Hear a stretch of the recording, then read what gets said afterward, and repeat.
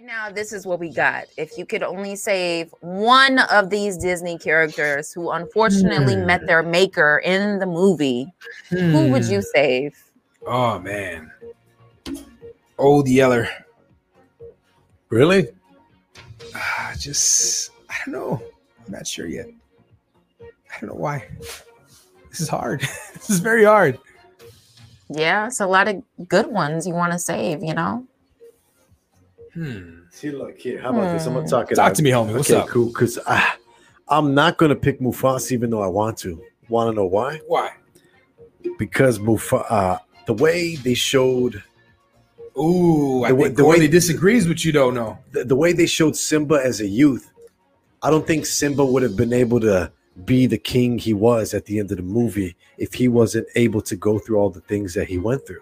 You know, the movie The Lion King was True. about his entire journey. The Lion King is similar to the story Catcher in the Rye, where a boy comes to age going through adversity.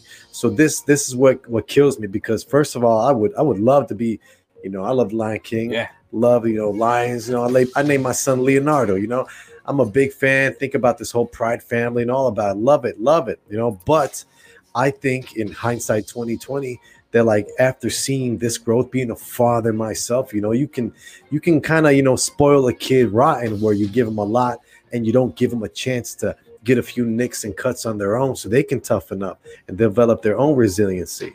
So I'm going to be straight up. Yeah. So that's why I'm going to say none of that, even though I want to.